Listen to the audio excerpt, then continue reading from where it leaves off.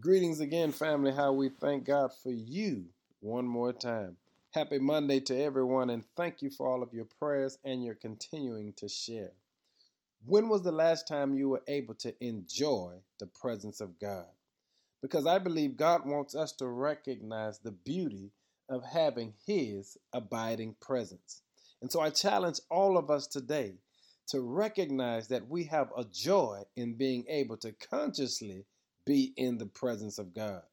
When you read Psalm 31, the psalmist says in verse number 3, Lord, you are my rock and my fortress, which simply means he's stating, Lord, with you I'm standing on solid ground, but with you I'm also covered from whatever comes my way.